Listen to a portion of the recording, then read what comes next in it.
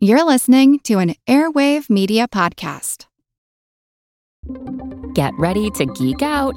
The Wired Science Podcast explores all the latest and greatest in science. Everything from strange diseases and biological breakthroughs to interesting tech and mysteries in outer space. Listen to Wired Science today wherever you get your podcasts. That's Wired Science wherever you get your podcasts. Along with sexism and racism, there's an often subtler form of discrimination permeating our society: ageism. I'm Jim Metzner, and this is The Pulse of the Planet. Well, unfortunately, ageism is rampant in our society. We look at older adults and we want to group them all under one umbrella. Karen Roberto is a University Distinguished Professor of Gerontology at Virginia Tech. We have these stereotypes and images that older adults are sick or they're all needy.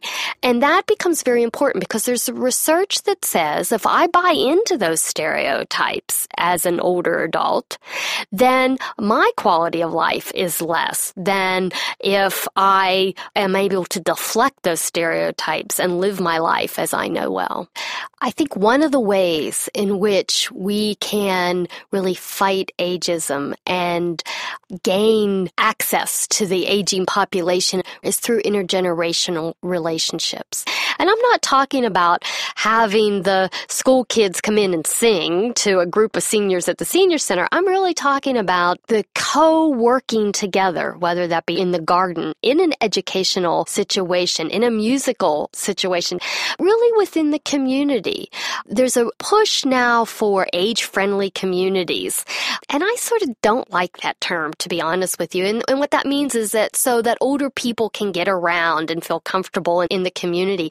Because if they're age-friendly communities, then they're going to be people-friendly communities. And so when we say that we're just doing things for one group, then that begins to stigmatize them. But when we really think about how a community can come together, that's when the generational differences just disappear. I'm Jim Metzner, and this is The Pulse of the Planet.